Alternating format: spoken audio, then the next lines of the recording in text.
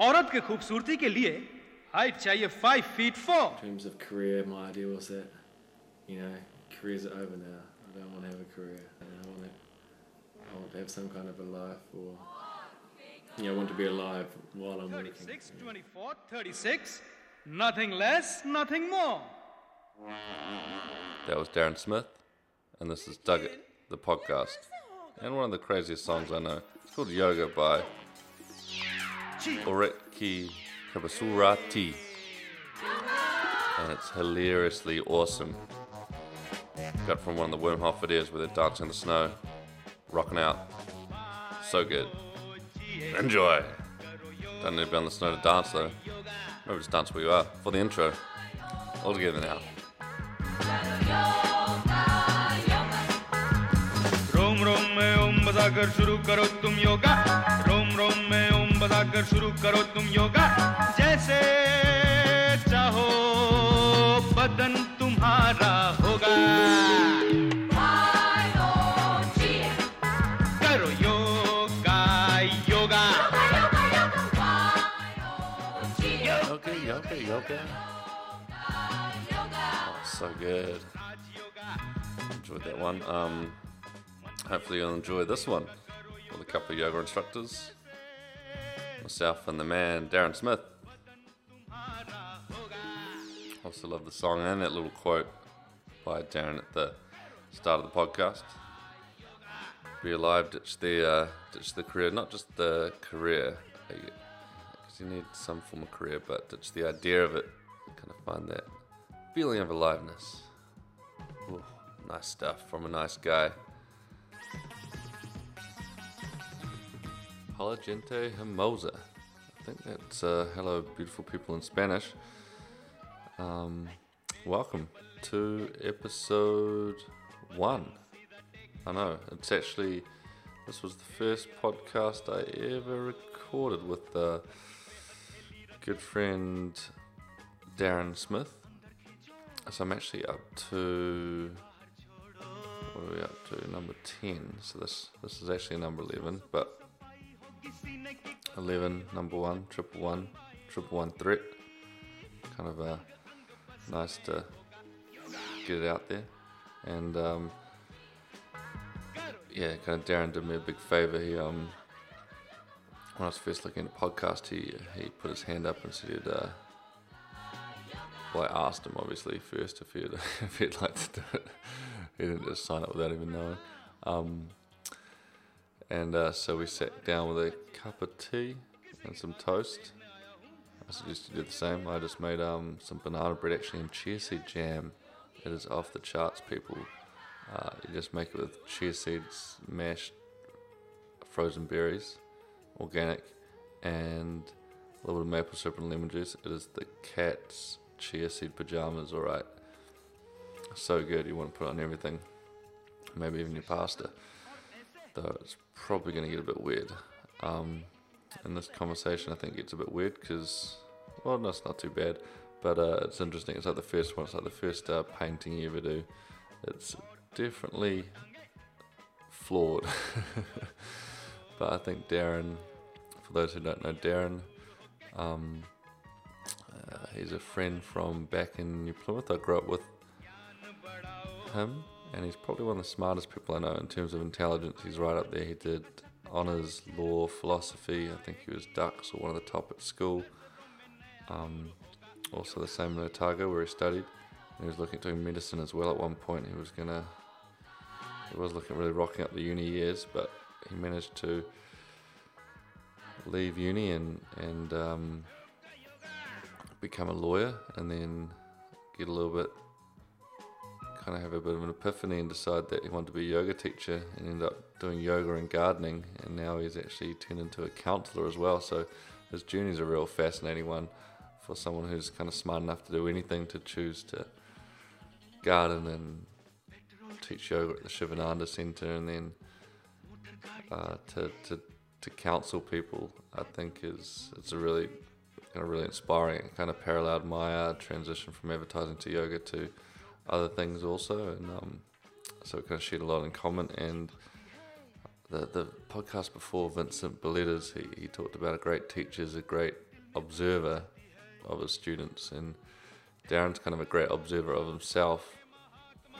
In particular, I noticed he's very thorough with how he kind of analyzes his own life, and in terms of diet and happiness and mannerisms, and he's actually sent me an Excel document which I'll include into the worksheet, into the show notes, because it's kind of summarizes his day and week and approach to food and how to deal with emotions and things that come up, and his goals and books he's reading, and it's a really cool way to break down your week. So I think his approach to life is really cool, and how he got there is quite fascinating. It's quite interesting. So that's a pretty informal one. As I said, it was the first one. Just kind of decided to, I didn't have the mic, so we just threw down the iPhone and just start to record a chat. And so yeah, it's quite varied, but he's a smart guy, and some of his there's some beautiful insights in there. And I'm talking quite quietly, but I'm actually super pumped at the moment. It's about 1 a.m. Had some fish sliders at depot, nice bike ride, a few cups of tea, and that banana bread and chia seed stuff. But just started to feel healthy again after a few days, actually a couple of weeks of the flu and falling off my bike, and man, it feels like a new lease of life. Life is good. I'm kind of like whispering with excitement so I don't wake the flatmates up, screaming and shouting and doing a Tom Cruise on the dinner table here, but that's the kind of feeling I've got at the moment. And one of my mates just sent me a text saying how he enjoyed a yoga session we did the other day, and just really made my day. So if there's someone out there it's that kind of time of year, isn't it, for just saying thanks, and you can really make someone's day, their week, just by one little word or text or anything, man. It's amazing the change it can make. Like for me, it actually just gave my teaching, everything I was doing, that kind of that extra oomph, that little bit of lift, the universe provided, or a friend provided in the form of a text. And I kind of want this to be a bit of a thank you to Darren. So it's taken a while for me to get out there, because for some reason there's part of you that's kind of ashamed of the first. And actually, not speaking for you, there's nothing you should be ashamed about, but there's part of me that has a tendency, the ego, to be a little bit ashamed of the first one. Podcast, or maybe because it's not a celebrity name, but it's not really what it's about for me. It's kind of the honest, the raw, the rough, kind of the uncut, the first podcast. I think it's as interesting as the last, hopefully, and it will be kind of sounding like a metaphor for sex almost. First one's certainly interesting, if probably unforgettable in every way, but it's got to happen. Got to start with one. So here it is, the first podcast with all its flaws, nuances and mistakes, and a little bit of hidden wisdom threaded between the cups of tea and sips on the cracker or the toast, bites of the toast. So enjoy, hope you dug it, hope there's some words of wisdom in there. I know there is. Darren's a very smart guy. Just from that opening little quote, that piece about careers, ditching the idea of career, just finding something that makes you feel alive, I think. Oh, that's a good one. Nice quote by a nice guy. Enjoy. Without further ado, rambling in the night. Here we go. Darren Smith, the yogi, to enlighten us all. Enjoy. Yes! Yogi? That's right! Welcome! Thank you! Welcome!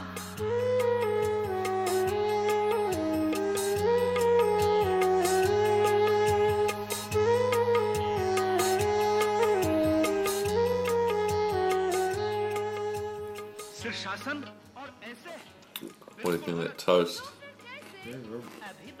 Got some coconut oil instead of butter on there.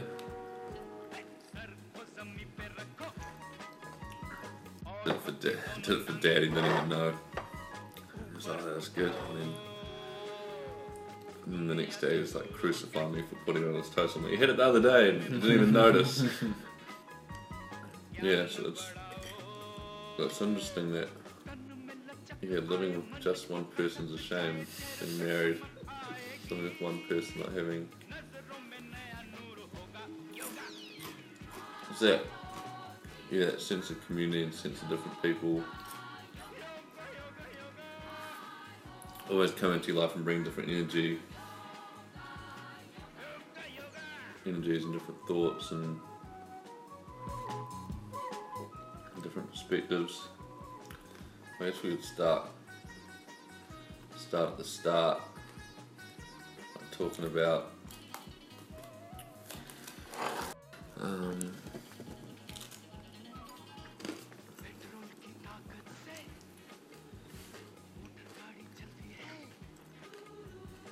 like from that transition from, well, why law to begin with, I guess, out of school.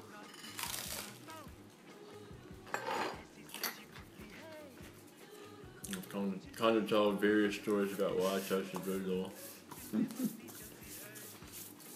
One is that I kind of wanted to feel that I understood what was going on in the world, and I thought law would help do that. So kind of a control-based thing, I guess. And another one was that I saw an episode of The West Wing where Josh said, who's the political advisor to the president needed legal support at like a hearing type thing, and Josh said, "Oh, I can do that, I'm a lawyer." So I thought that was pretty cool. And it's quite funny to think back in retrospect on why you do, what was the catalyst for some decision making. I've had just people quip something and then that's been the motivation to go against it or to make kind of a life altering decision. Often just comes back to like one little moment. You know, it's like those moments are happening all the time, like what, you know, like this first podcast maybe could be that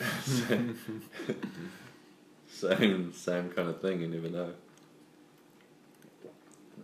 So yeah, law in Dunedin, which I guess is probably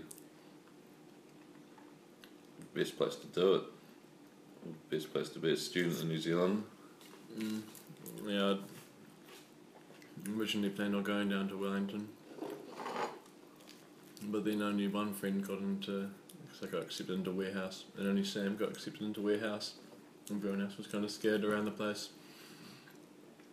But like, I think 5 other people from Voice got accepted into Knox. Wendell was a big draw card, so I thought I might not meet another person like Wendell. And yeah, he went because his brother went to Knox. And the things his brother said to Wendell, and then Wendell told me, and the things that Wendell said he was going to do at university sounded pretty funny, so that's why I went down to Dunedin. Yeah, because I think about it now, like my sister did an exchange overseas and left all her friends behind and was obviously, would always be devastated and homesick while she's away, and then she'd come back and just be wanting to be overseas. And I think my decision making was a bit the same, like, where are people going, where can I do something that's familiar and have a good time, rather than now I'd see the benefits equally of just going to a completely foreign situation and being like, how interesting or how good that could be for you, especially as a young person, to be exposed to that, or to do an exchange for 6 months at university. Like, I think the value of that's pretty, it's hard to put a price on it. Yeah, I still kind of find the idea of going somewhere by myself where no one knows me frightening. So I've got no kind of background or no story coming with me. I'd have to create a new story, you know. I think because I haven't really done it either, so maybe if you've done it once, then you know. Like recently, I just had one trip, that trip to Bali. Well, I wasn't really travelling with family or friends. It was, I had a few weeks there where I didn't really know what I was doing, and then you meet people and you realise how good it can be. But I guess I'm a lot more open to it now, but yeah, it's totally can be difficult. Well, yeah, scary. Starting fresh, and then St Dunedin. What was it? What was it like? Good. I loved Dunedin. I had a very good time. But even then, you were getting into. You went vegan in Dunedin, didn't you? I went vegetarian in my 3rd year. Was that from Wendell? Was that from anyone? No, I was the first to go. I was a one of my other friends from the hall was a vegetarian, and I really respected him. But I'm not sure if that had any influence on my decision. Before I went vegetarian, I'd been over in Thailand, so I guess I've been reading, and I'd read like one of those little, you know, like the Bibles they leave in Western hotels, but like they do the same thing when they leave a Buddhist book in Eastern hotels. So I'd read that when I was in Thailand. But another thing was, I was flirting with Jono, and I didn't want to cook with Jono.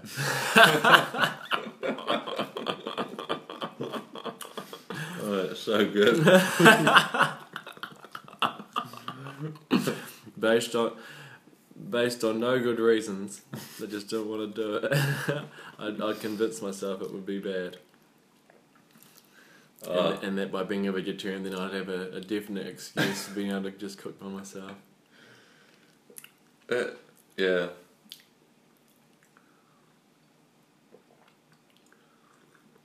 Yeah, that's good. I like that. And then, but I mean, you lost a lot of weight from it, didn't you? And you were still playing hockey at the time. I wasn't playing hockey then. All the year before, but I played hockey the year after. But before I went vegetarian, I weighed 87 kgs and I was very heavy. And then I got down to about 72 while I was a vejo. And I was eating healthily, but I was not eating variety. What would have been like a standard dish? So pretty much every day I had the same thing. I think I had like homemade granola for breakfast. Yeah. Then at lunchtime, I think I would have one piece of toast with a fried egg, and then a sandwich with, I don't know, various bits and pieces, a normal like salady type sandwich, and that would be it. That would be my lunch. So 3 bits of bread, some salad, and an egg. Don't know if I'd have afternoon tea. I don't think I bought any fruit because it was expensive, or I perceived it as being expensive. I mean, every night dinner would be, I think it was, not sure if it was always rice. It might have been, there's always some kind of a grain, but always lentils with tomato and onion and mushrooms, because that's what Mum had taught me to cook. Well, she taught me a few things, but that was the easiest thing, so I just did that every night. And you're feeling good on it? Well, I didn't feel hungry. I didn't exactly feel weak physically. I didn't feel drained or anything. But I did have friends asking me if I was eating enough. That I thought I was, because I've kind of read nutrition books and I thought I was getting all the kind of things I needed, but I probably just wasn't getting enough energy or protein. So it's kind of a quantity thing.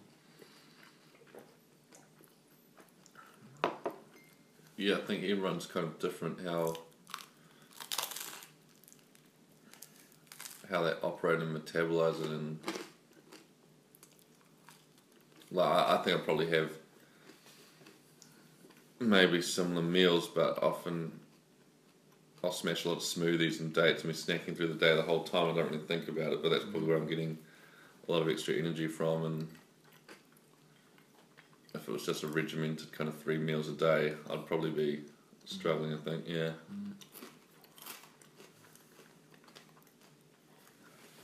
And then you switched back, didn't you?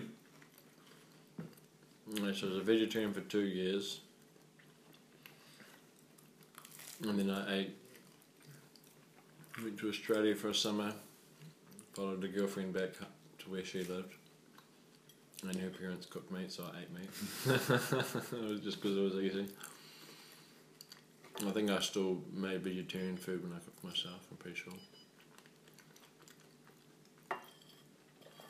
And then, And then, oh no, hang on. Oh no, that was the summer in between the 2 years of being vegetarian.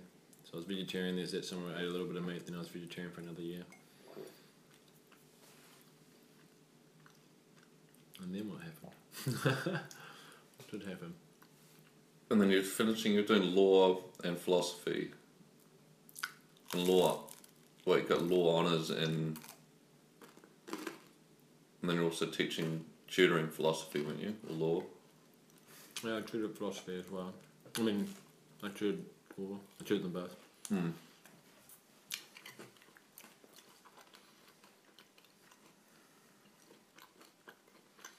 And that was a lot of fun. It And was then, fun trying to teach kids. And it also made me more passionate about a subject like law, which I didn't think I was particularly passionate about. that's the thing I've noticed when you're teaching, you get more from it than your students almost. Like I'm more excited just because the opportunity to teach or to see them excited. Something about sharing what you know and people like loving it or wanting to listen to it, which is quite cool. I remember you tell me a story about that girl too. There was some hot girl in your class and you couldn't answer her questions. You had to let the class answer it or something.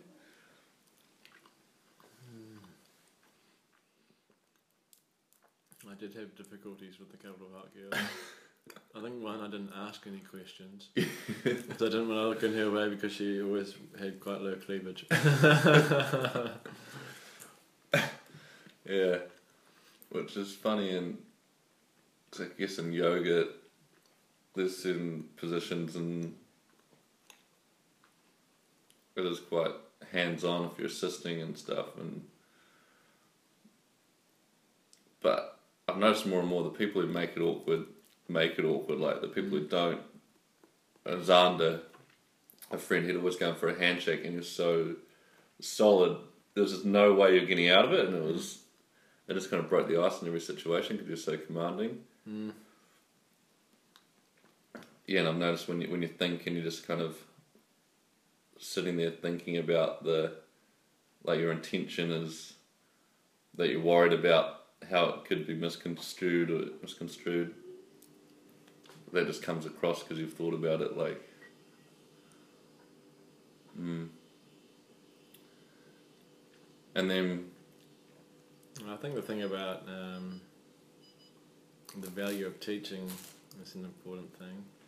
Like, 'cause when I was tutoring law, I was just rereading the same things I'd read when I was a first year student, which I found really boring. But when I was reading it with a different approach, what can I get from this material to engage the students, How can I convey this in a way that stimulates them in some way? Then doing it with the idea of, I guess, kind of assisting others in some kind of a way. So the learning wasn't for myself, but I was doing it for others, but I learned more myself. Yeah. That's...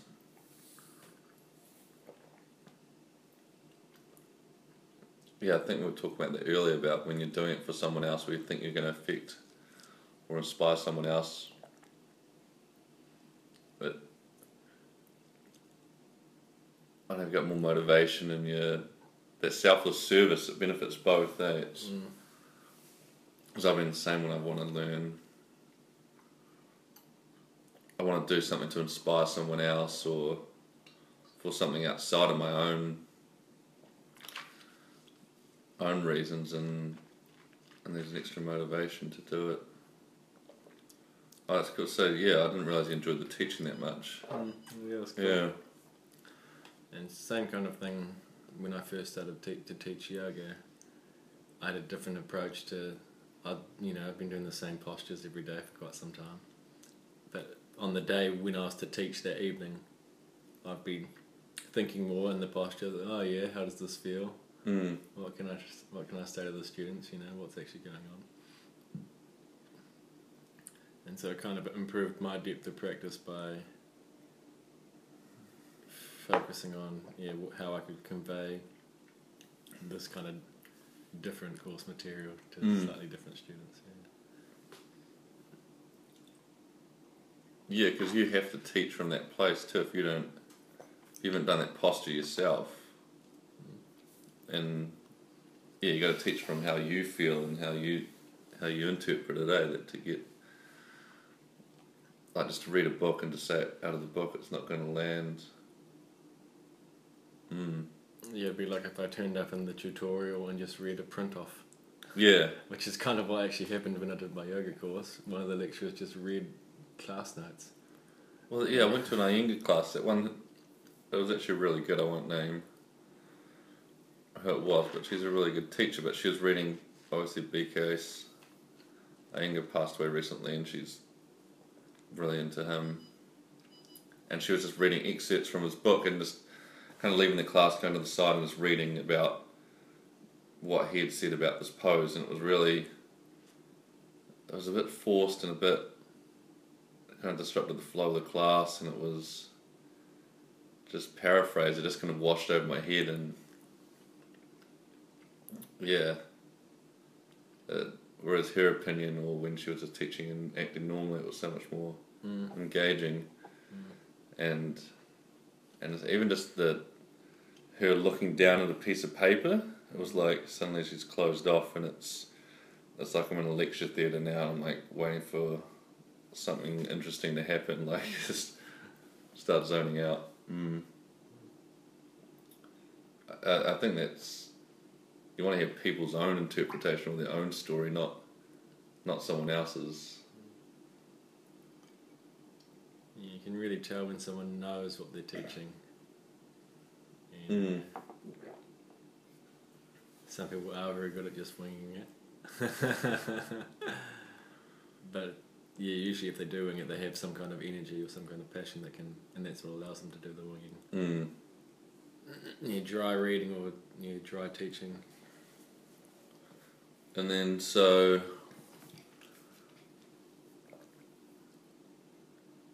was there any highlights at the end? Because you graduated with the law and philosophy honours.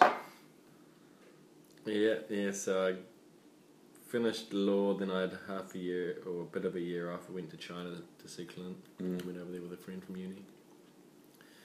Then came back midway through the year and did my philosophy honours year, like from the middle of the year to the middle of the year.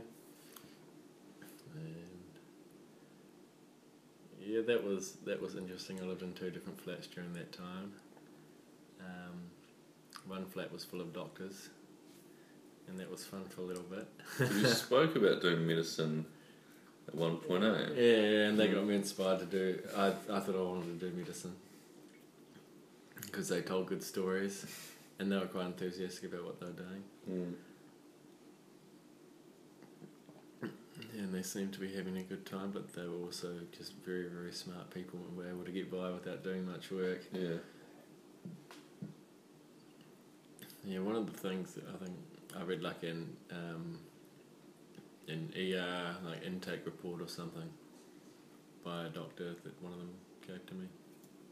And it sounded really interesting what this ER doctor had to say. But thankfully I decided not to do that. That would have been, you'd still be going probably, wouldn't you? I think I would be. Yeah. Yeah, so, and then you came, after graduating you got the job back in Taranaki Yeah. teaching law. Is that what, did you intend to do law, practice law? No, so originally I was going to go to Christchurch because that's where my girlfriend, that's where Sophie's from. Mm. And then we broke up and I sat at home doing nothing for about a month, I think. Actually, no. No, I had started applying for jobs in New Plymouth before we broke up because it was going that way. And then so I applied for one job at Quebec William, and I didn't get that one. They hired what's her name? Tennant. Oh, Gemma Tennant. Hired Gemma Tennant. And then I broke up with Sophie, and then I was back at home. And I was doing nothing. I thought, well, I might as well apply for the dole. So I had all the forms filled out. I just needed to put them in the post. And I thought, alright, I better do it. So I did a CV drop at the law firms around town. And 2 of the law firms were interested. One of them gave me a job on a handshake, and then another one offered me a job a couple of days later. So that was an awkward situation. And I'd also had an interview lined up to fly up to Whangarei to work with, I think it was just the Ministry of Justice. So I kind of had 3 things all going at the same time. And I found it quite difficult to choose between those 3. Mm. But thankfully I was on Facebook to Fraser after I'd accepted the job on the handshake, and he told me that I should not take that job, and it was definitely the right advice. So Because it was Fraser's dad's. previous law firm, Okay. 'cause he'd moved on by himself. Yeah. So then I started working as a lawyer. And What was that transition like? Was it? I found it a piece of cake going from studying really hard to working really not much as a lawyer. Yeah. Because when you start, you're not able to do much, so you're just kind of sitting in an office, trying to learn as much as you can. And those skills at uni were applicable, and it's just all new again. No, not really. Yeah. No. The mindset, they take the same mindset, but I think how you practice as a lawyer depends quite a lot on who you learn from. Mm. And my supervising partner was very good. Yeah. And what type of law? Yeah, commercial and property mainly, Mm. but because it's a provincial law firm, So- all kinds of bits. Yeah, and pieces, because I heard you. wills and trusts and buying and selling houses. Mm. And then I remember you telling me you could get like your day's work done in like a couple of hours, and then I don't know what, kind of hang out for a bit.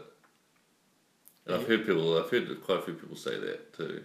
Yeah, the workflow was kind of seasonal, and January was really slow. Yeah. One January, it might even have been my second January, which is concerning. So with a year experience, I think I charged $800 worth of my time during January, which is what I would at the end of in my last month of working there, I'd be charging more than that every day. Wow.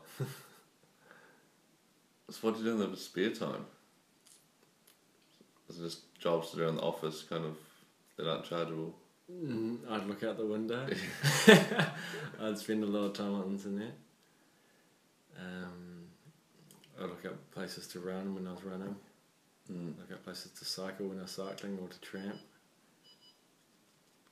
Email friends. Do a lot of that. It was so boring. Those were the hardest times when I had nothing to do. And then, so that was like 2 years, and then were you thinking about getting out of it? Or were you just going to keep working your way up, and was there a plan, or was it just pay the bills, get running? No, there wasn't really a plan. I didn't see my future where I was, but I didn't see my future anywhere else at that time. And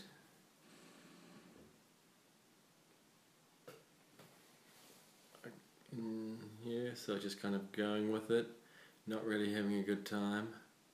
Work was okay, but I was struggling to entertain myself outside of work. So that's when I was doing lots of exercise. And I was also still living at home. But yeah, things, when I started doing, when I got serious with yoga and started doing lots of yoga, then that's when I started to think, okay, I'm going to do something else.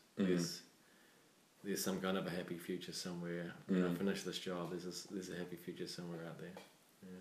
Because did your mum expose you? You went to class with mum, didn't you? Yeah. It was funny because I'm the same. But and that was at the Shivananda. And then did we depressed or low, or because your brother, he was a bit up and down then too, wasn't he? At that time, I'd say I just had kind of a normal, normal working person's mindset. Go to work, do the job, try and entertain myself doing various things. I wasn't finding it particularly satisfying. But I've been depressed at university, but while I was working, I guess I had lots of distractions.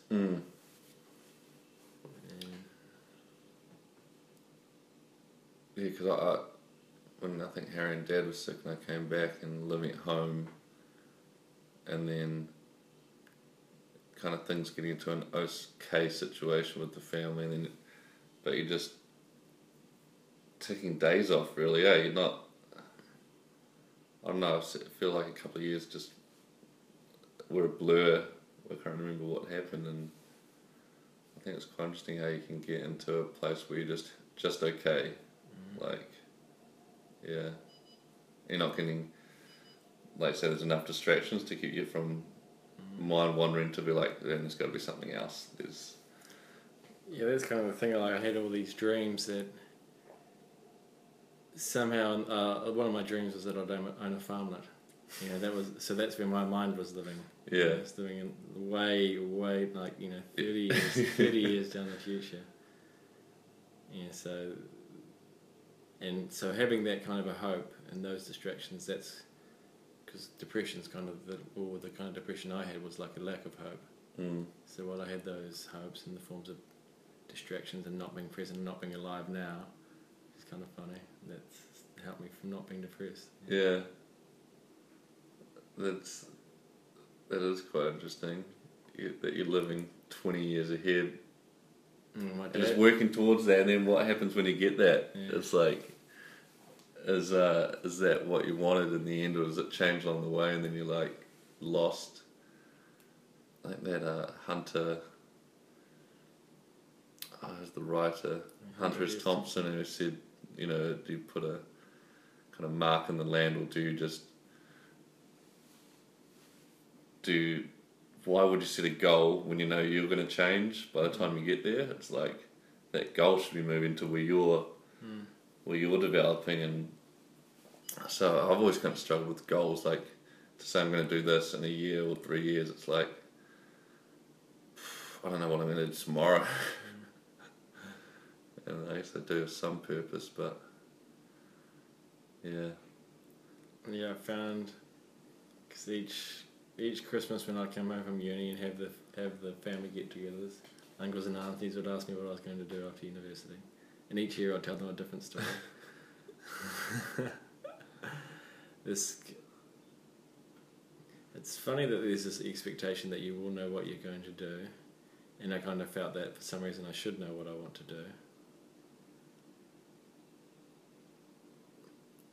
But it's for other people, isn't it? I always felt it was. Yeah, you're told you're this kind of person. You're going to be. Yeah. You're creative. You're going to be this. You're a lawyer. You're going to be a partner one day, or yeah. And it's like a scripted. It's like some kind of script you have to tell.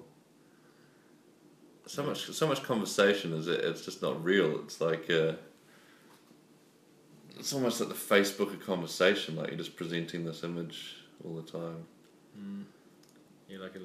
just a list of labels to tag to myself. One being what I'm going to be doing at some future time, what my career is. I was reading this. Reading a history of Western philosophy by Bertrand Russell, and he talks about David Hume, and David Hume says that there's no such thing as who you are as a separate object. You're having a thought now, you're going to have and then you have another thought, and then you have another thought, and there's no kind of personality that is you. All there is these this train of thoughts. There's one thought, there's another thought. Yeah, that isn't you. And yeah, it doesn't really even make sense to say that even that I'm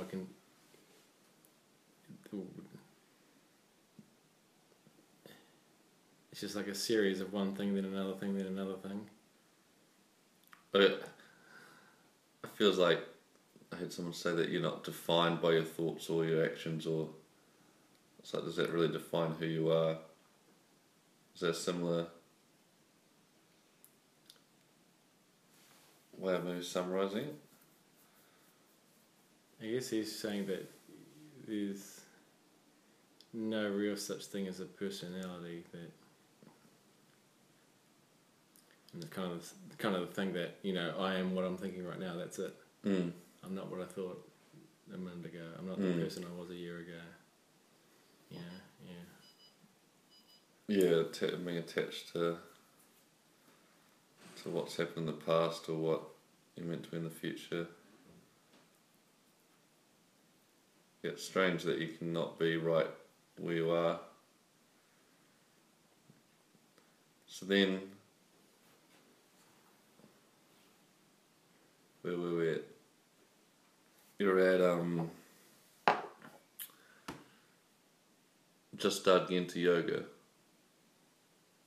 and then you quit to become an instructor.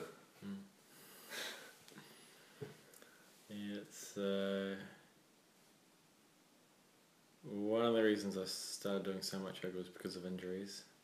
But another reason was that I wanted to do something that would be long-term beneficial, and I thought that yoga would be that. In terms of, you stop doing exercise for a while, then your body, readjusts to not being fit. But if you stop doing stretches, obviously you'll slowly stiffen up. The kind of mindset that goes with practicing yoga will hopefully hang around in some sense. And so that's what I thought, by doing this, I'm still going to carry with me this increased peace even if I was to stop. But my teacher likes to say that once you've gone a certain distance down the path, there's no turning back. I think that's so true. I used to just do it to stretch, like it was an excuse to stretch. I'm not going to stretch if I don't have that discipline of a yoga practice, but just feeling so much better from it. And then, now I couldn't imagine not doing it weekly. Like it would be, you'd just be going backwards so quickly.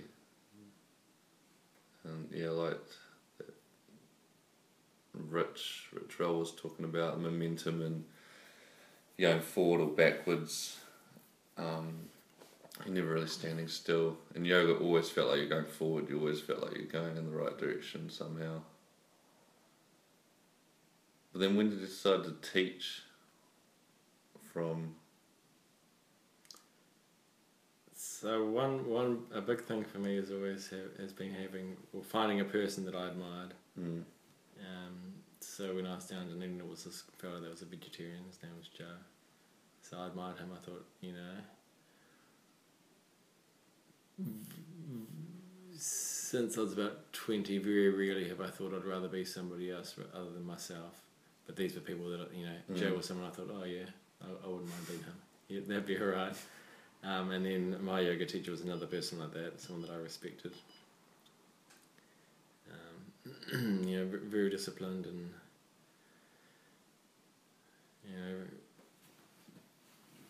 I just liked his approach to things.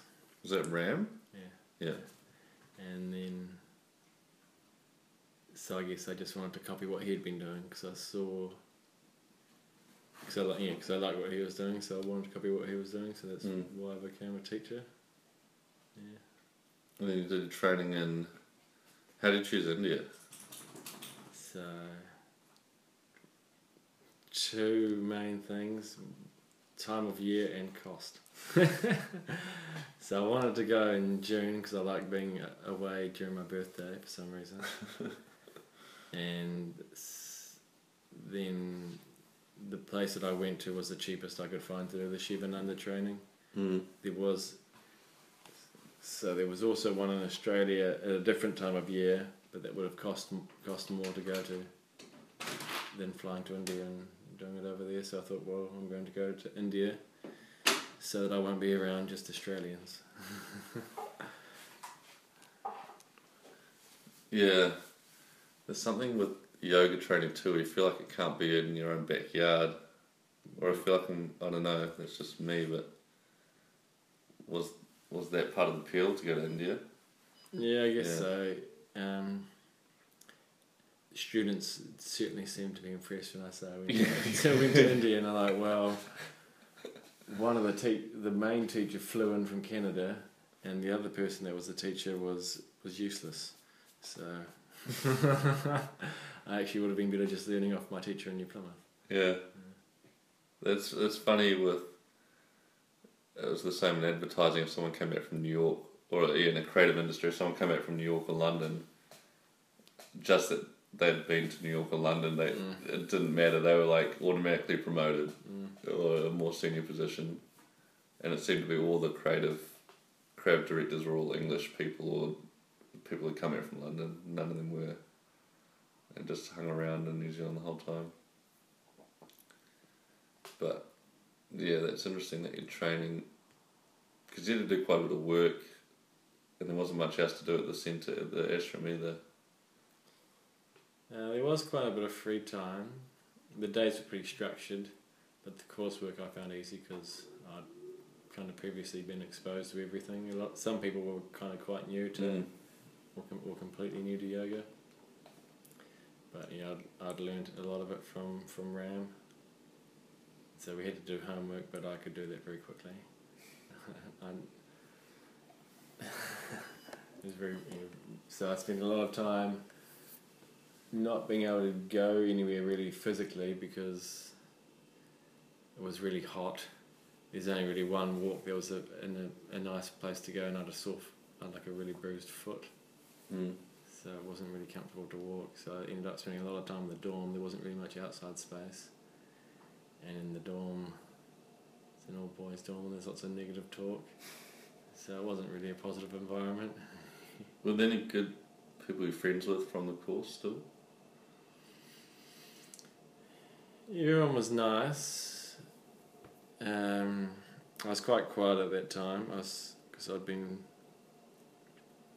prior to going, I'd been very disciplined. And one of the main disciplines was disciplining my speech. So I pretty much always wanted to speak positively, which sometimes made it quite difficult to say anything. So I was quite quiet. People, I don't know, I think I made an impression on people because I was quite quiet. But I didn't really, I generally found that I take quite a while to make friends, especially to make new friends. And when I'm just there by myself as well, rather than having other friends telling these other people how good I am.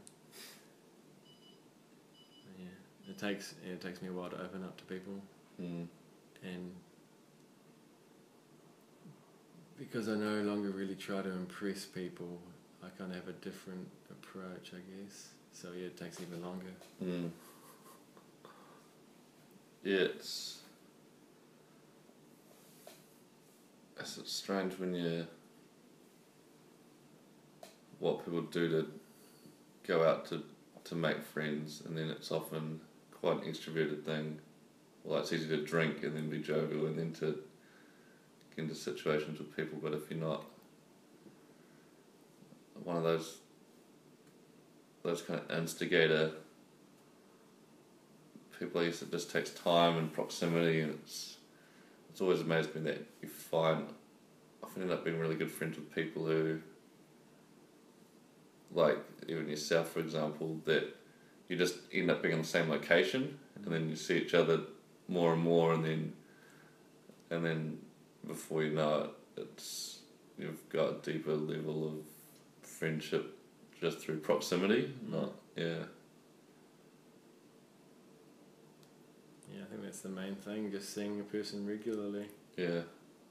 Like in Dunedin, there'd be people that I'd see at parties. I go to the same parties with them. I'd see them like once a week, and you'd talk rubbish once a week, but you wouldn't have a relationship. Yeah. You know? And then even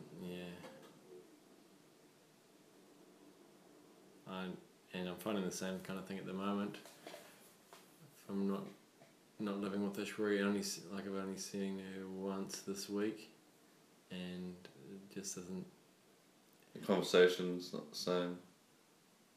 It just felt like more like maintenance rather than than a continuation, you know. Yeah. You know, you catch up for the week. You know, you have a catch up. You don't actually have a. Yeah, and it's just that update of what's been happening. There's not that spontaneous kind of talk, or that. It just takes a little while to get below the day-to-day chores and yeah.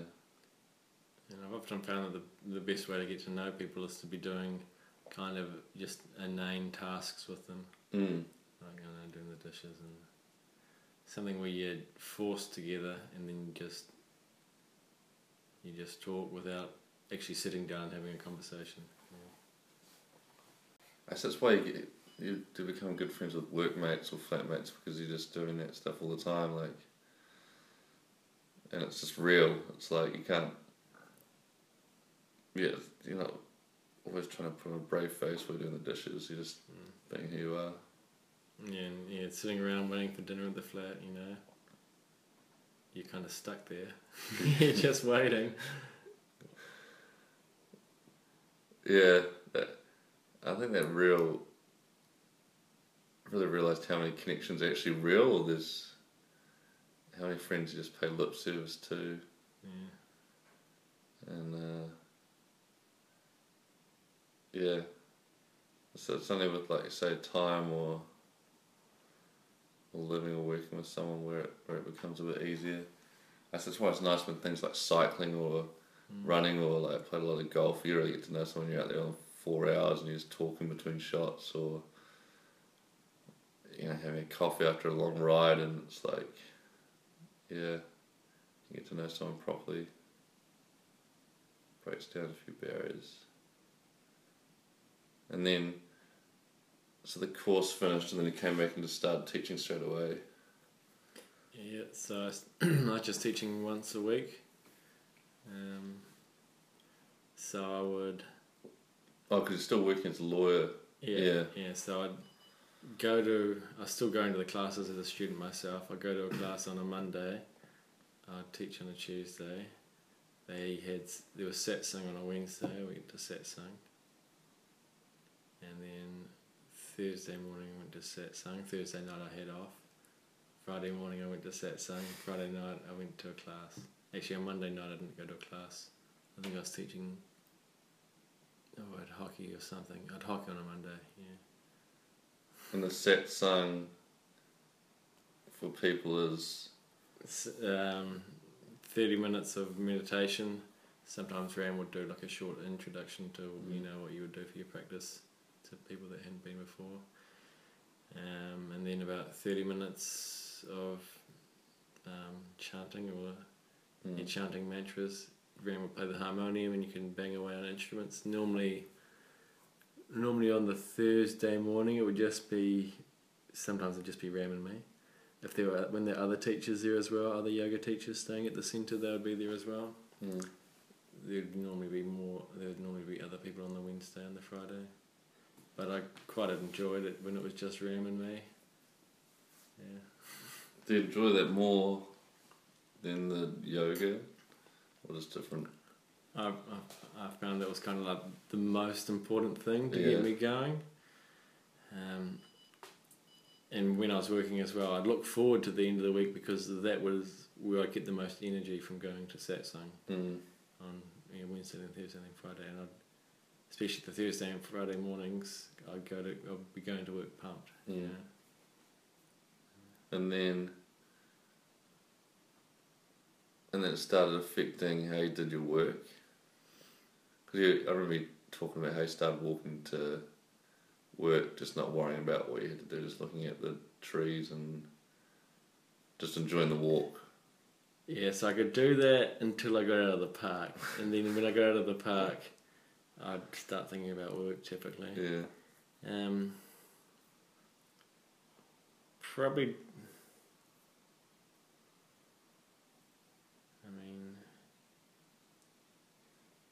don't know how much it affected my work. I probably was more productive, probably was more relaxed, but it's kind of hard to put a measure on those kinds of things.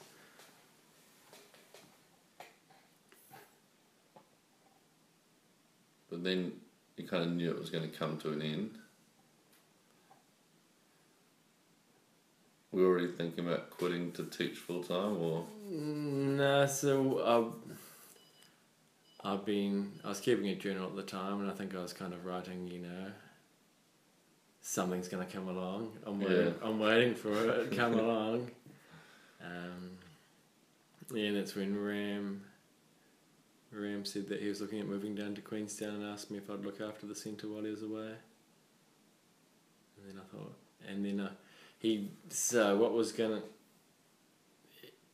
there was about 2 weeks when I didn't know what was going to happen, whether he was going to actually take this job or not. And he still hadn't been offered the job, and he was supposed to be leaving in 6 weeks, or no, even less, in like 5 weeks or 4 weeks.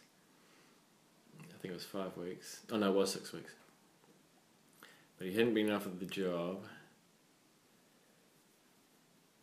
and so I kind of needed to quit in case he did get the job, so I could learn from him before he left, while giving my month's notice.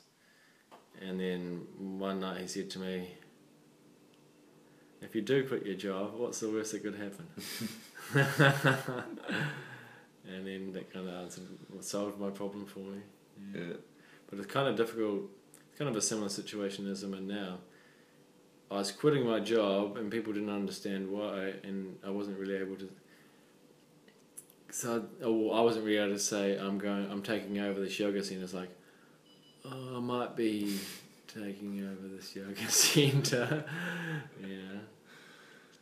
Yeah, but you kind of knew it was the right thing to do, and the only issue I had was that I wouldn't be working with I felt like I was kind of letting my supervising partner down a bit because he had spent so much time training me. Yeah. So I had loyalty to him, but other than that, in terms of career, my idea was that, careers are over now. I don't want to have a career. I want to have some kind of a life, or I want to be alive while I'm working. Yeah. It's weird that a career is it's almost like a game you play. I don't know where the finish is. Like what do you get at the end of it? And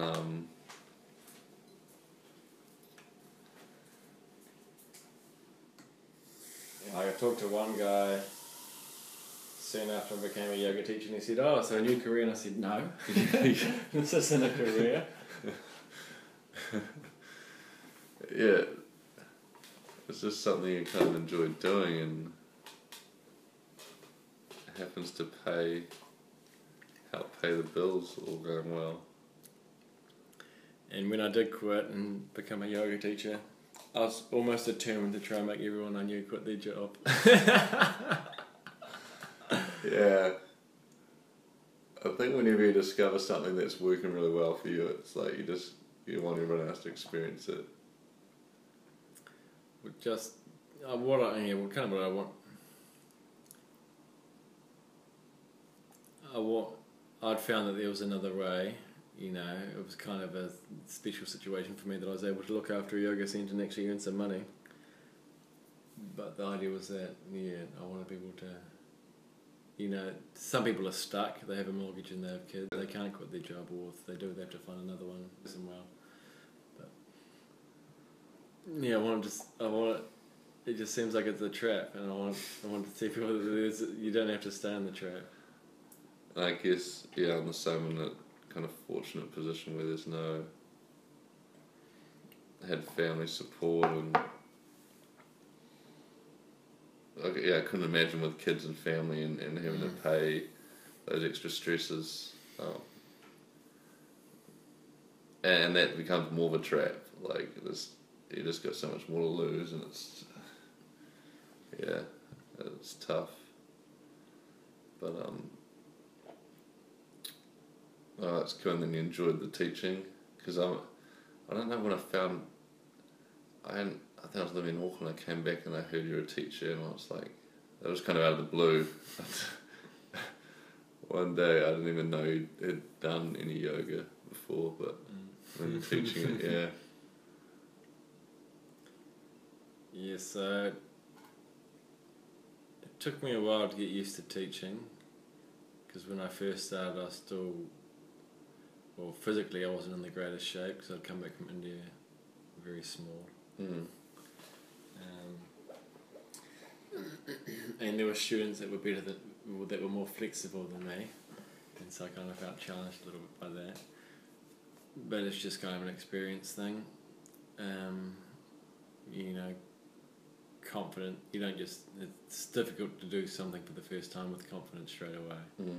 And especially like running a business where I'm the face of the business and I'm a yoga teacher, and I haven't done much teaching, and I'm not hugely flexible. Then I found it difficult to be confident at first, but then slowly got more confident, and especially teaching beginners helped me build a lot of confidence because they were beginners. Yeah. And but from the start, always enjoyed teaching. Always felt better after teaching a class. Yeah.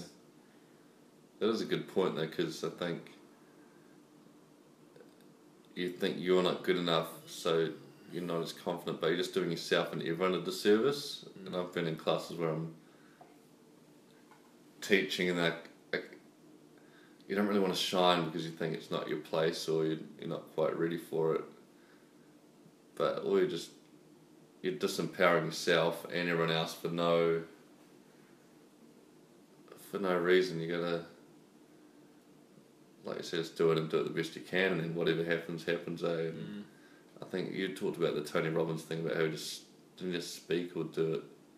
Whatever he decided he wanted to do, he's just going to do it all the time and get good from just doing it. Yes, I think he said that most speakers would speak like 40 times a year, and he was speaking 3 times a day. I think you told me that when I first came back. I'm like, well, I'm going to try and teach twice a day, like 3 times a day. Even if people don't turn up, I'm just going to take a class. And I think there's a real truth in that. Nothing can be gained by thinking. Only through experience can you really learn how to get better at it. And when you got the attitude, every bad class is a good class. Even you're like, oh, I'm not going to do that again. I remember the other night I took there was like 5 girls that came around. They're all mates, and I remember on retreat we did. At the end of the retreat, we did a thing where, before relaxation or after this dance kind of thing, where we didn't know what we're going to do, and at one point each person laid on the floor and they got a massage by the other 4 or 5 people, and it was quite a cool. At the time it was great fun, and everyone kind of knew each other, and you had that week to bond. I was like, I'll try something different for relaxation tonight, and they were all mates, and I did the massage thing, but it was just a bit weird. It was really weird. I don't think I'll be doing it again, but it's funny that idea in my head how it was going to play out, and I think it was still good. It was fine. I'm probably just, but without trying those things, you just don't know. Yeah, a lot of times the students don't really even care. No, that's the thing. They don't notice. That's some of the worst classes I've had that I felt I've had. People wouldn't even know. Like, even if you get missed sequences, missed words, miss the wrong song plays, whatever it is. Which I think is important, that story you tell yourself, whereas what's actually happened, what's actually real, what are you just fabricating. Yeah. Well, that's cool. So then you're teaching. Yeah, because I think I went to one of your classes probably when I came back. It was good. Like, you had a good command of the class, and the breathing stuff was really strong, and it felt like, yeah, you were a teacher. Like, it wasn't ad hoc or yeah. Yeah, so I think like for the first while, my focus was on not having, completing all my sentences properly, not making verbal mistakes. But students don't actually really care about that. But I kind of wanted to do like, if I was getting marked in like a perfect class or something. But I kind of let go of that. And I think the thing for me when I knew I was able to teach well was when people I knew would come into the class and it wouldn't bother me. Like, reasonably early on, a lady, this is the first person I taught that I knew outside of yoga.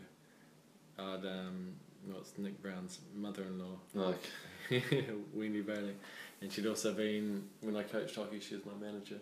yeah. So I knew her pretty well. But yeah, and she came in and I just taught a normal class. And sometimes I'd wind back. Yeah.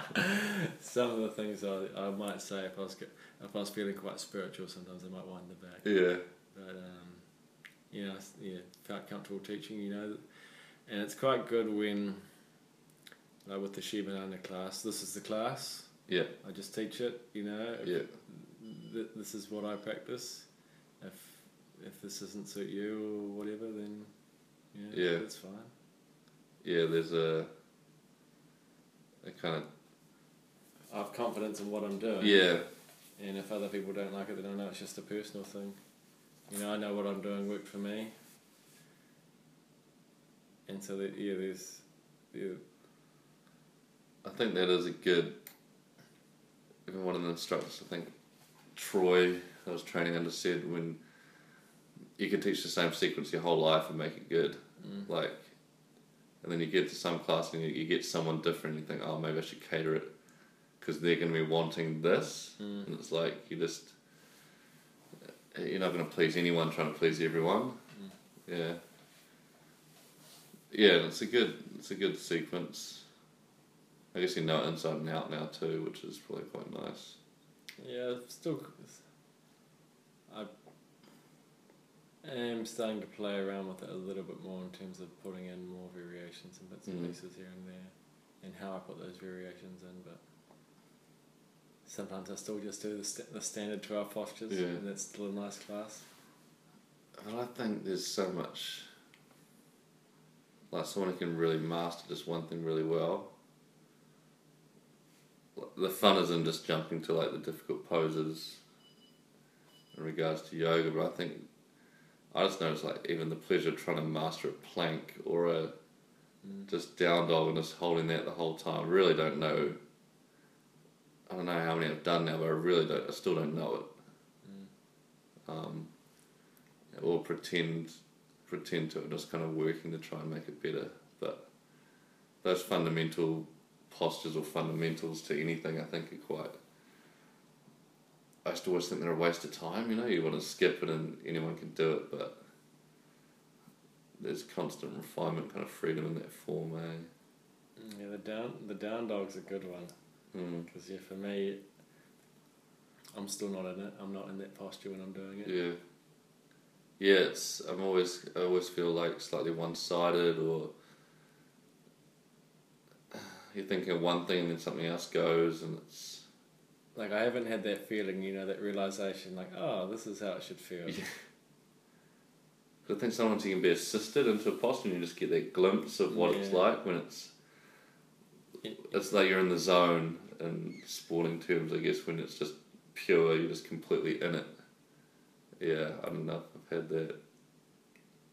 You know, when you push down on my hands when we're doing it, that felt more like where I should be, but I still didn't feel like I was quite, you know, my legs probably, I felt my upper body was getting closer, but my legs were still, not, still quite restrained.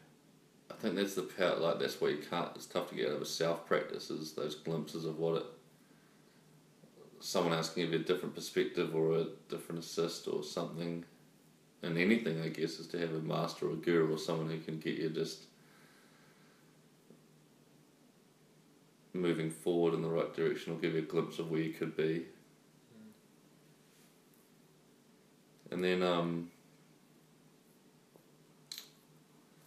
yes, now you're teaching and looking at, I know we've talked about trying to do stuff with kids and you're looking at counselling or try and take into other parts of life. Yeah, so that's kind of the end goal dream. So I still have my kind of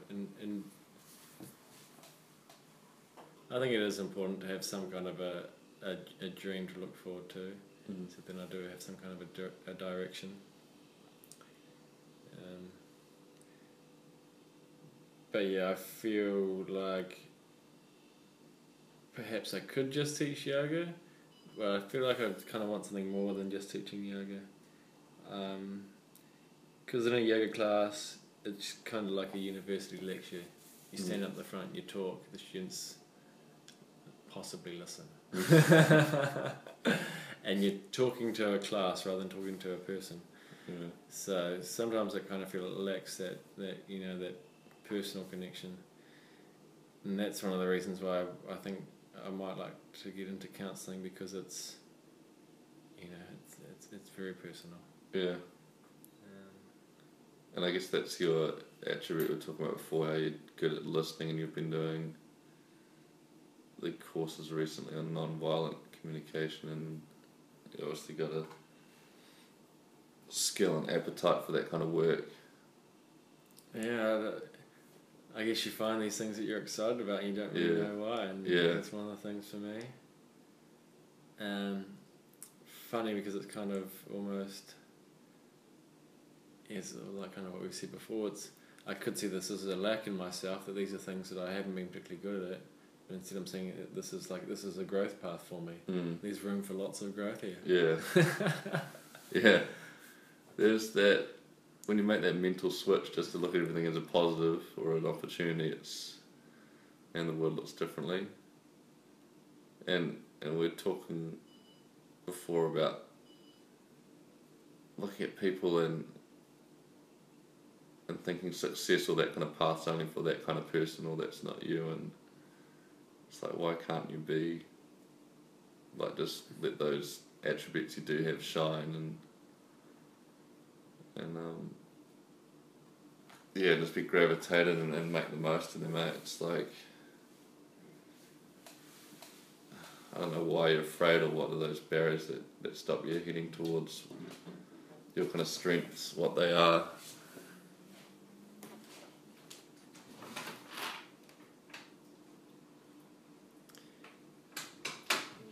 Yeah, I guess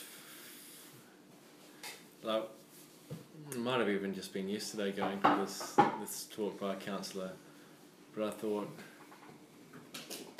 counselling is something I can excel at. This is something I can be really good at. I don't know if I've really had that idea before. Like with being a lawyer, I didn't think I was going to be the world's best lawyer or anything. And as a yoga teacher, I'm happy with the way I teach, but I don't feel like I'm going to shake up the world with the way I teach, But counselling, I feel, and because the way I teach is based on, it's pretty formulaic in the Shivananda sequence, and the way you teach, quite a lot of Shivananda teachers are pretty similar. But yeah, with counselling, I can have my own approach for how how I'm going to assist someone's mental well-being. And Yeah, and it's just like being the best you, eh? It's where you can be just operating, like all your attributes have been fully utilised and you're growing and you're sharing it, and where is that space, like, to be operating in? And like I said, that, I mean, you mentioned that I help inspire you to do yoga, and that's reconfirms that I'm on the right path, and to hear that from someone else, and I think, like, I found what you're doing really inspiring too. But it's funny that when it's in your heart and you know it's true, and then someone tells you it and it just clicks, and it's like the simplest thing. I was writing some blurb I think this is stupid text, and I wrote this massive elaborate text about nothing, and I was like, oh, so I should probably stop sending you, like, just this creative writing. And she was like, no, that's what you're good at. Why would you stop doing that? Yeah. And I was like, that meant so much to me. And I'm like, well, I'm going to do a blog. I'm just going to keep writing, doing this now, just for one person saying that, one person you respect. Just to say that to you, to put you on, to change your whole life. Yeah. Yeah, so like, yeah, I've said to you that I want to teach yoga to kids and that kind of thing, and that I also want to be involved in sports, but I find it difficult envisaging myself doing that, especially the sports thing for some reason. Like, a number of times I thought about, it'd be nice to be like the yoga teacher for the Taranaki Rugby Union or something like that. But I can't really envisage myself being there. Yeah. But yesterday, after talking to you, when I went home and saw my mum, I said, but I can see Doug doing this. I can see Doug going into the schools and, getting involved in these things. Yeah, so it's...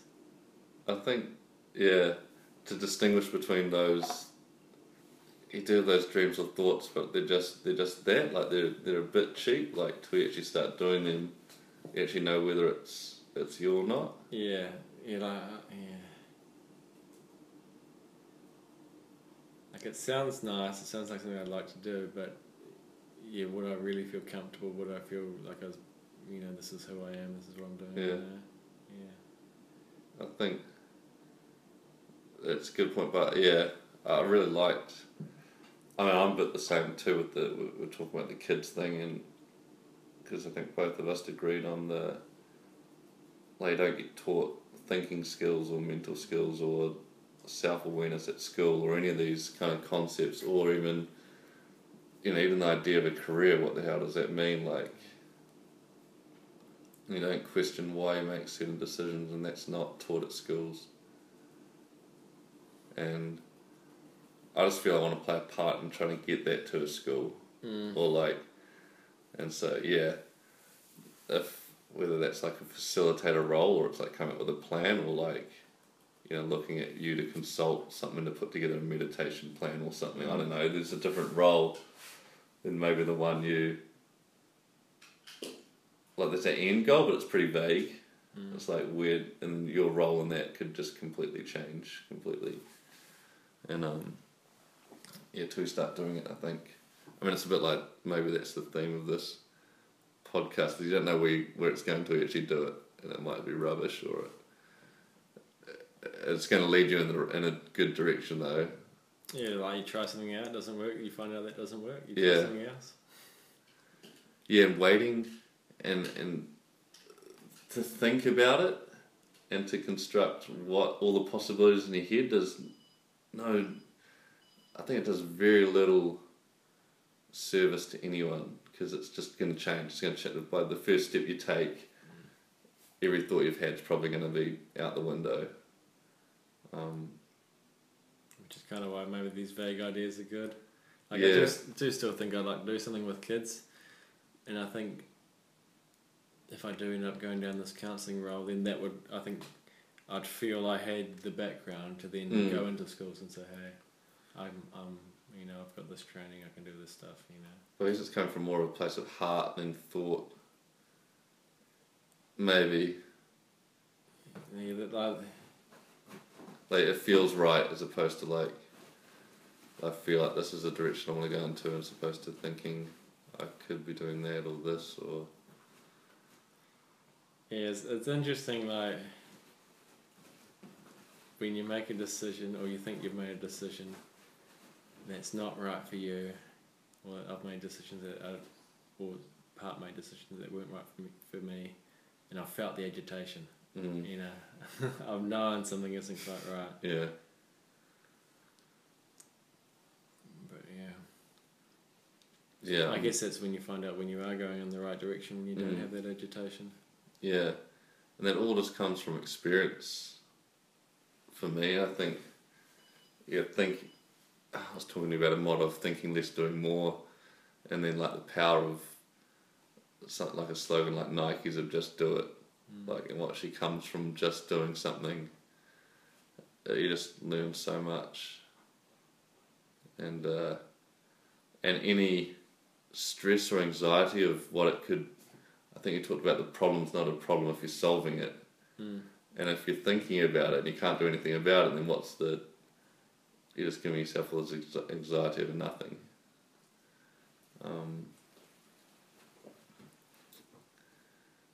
Yeah, especially when I think how short life is, or whatever it is that you can use to motivate yourself to just get started on something.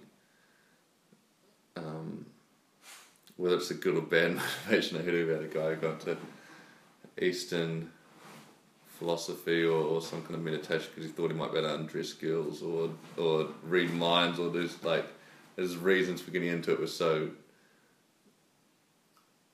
misdirected, but then it just opened up this whole new world for him. I think sometimes it's quite good. I've often used the emotion of, I know songwriters do, of breakups or those real negative emotions, to do something physically quite strong, just rechannel that energy, and then but just through the power, when you're sitting there just thinking, I always find it's tough. Yeah. And then the spirituality side, how much of a part does that play? Yeah, I find it quite funny, because I was saying to Harry when we were fly fishing, I don't really think of myself as a spiritual person. Yeah. But Ishwari, who I lived with at the yoga centre, thought that I was quite a spiritual person. So it's just kind of, it depends on, I don't really understand what the word spirituality would mean, but I have certain approaches and certain practices that obviously people class as spiritual. And I guess sometimes when I talk in class, you're saying things are slightly strange.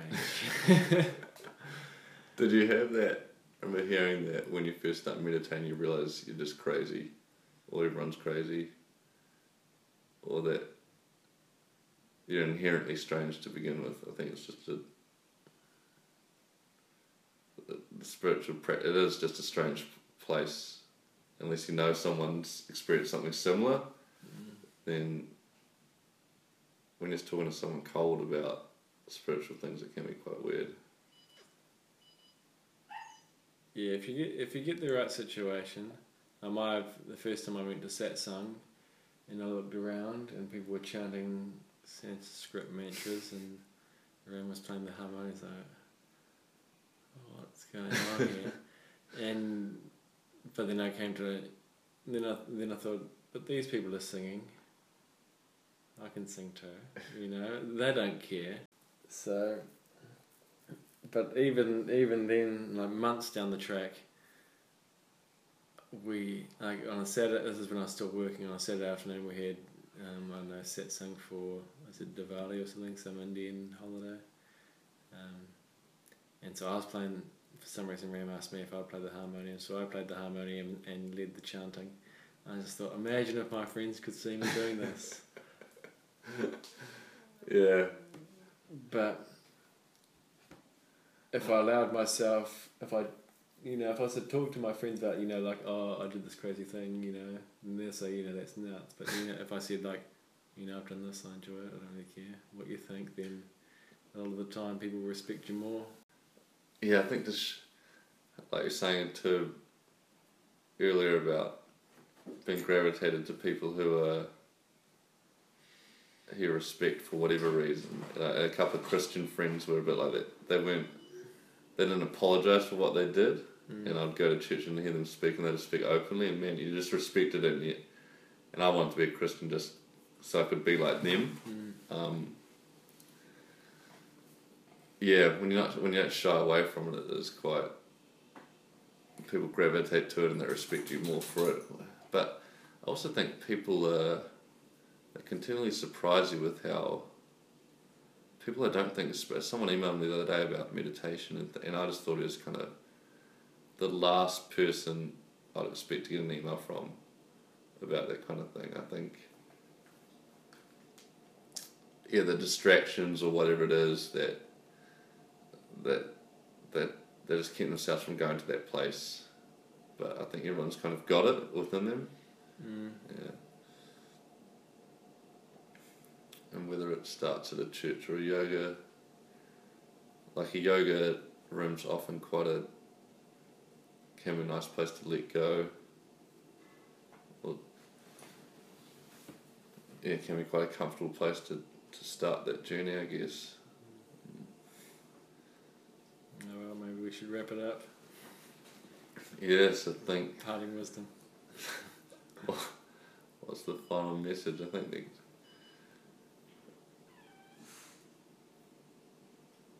I do feel the experience thing's quite good and following your heart, because you wouldn't look at that lawyer job as a negative thing, right?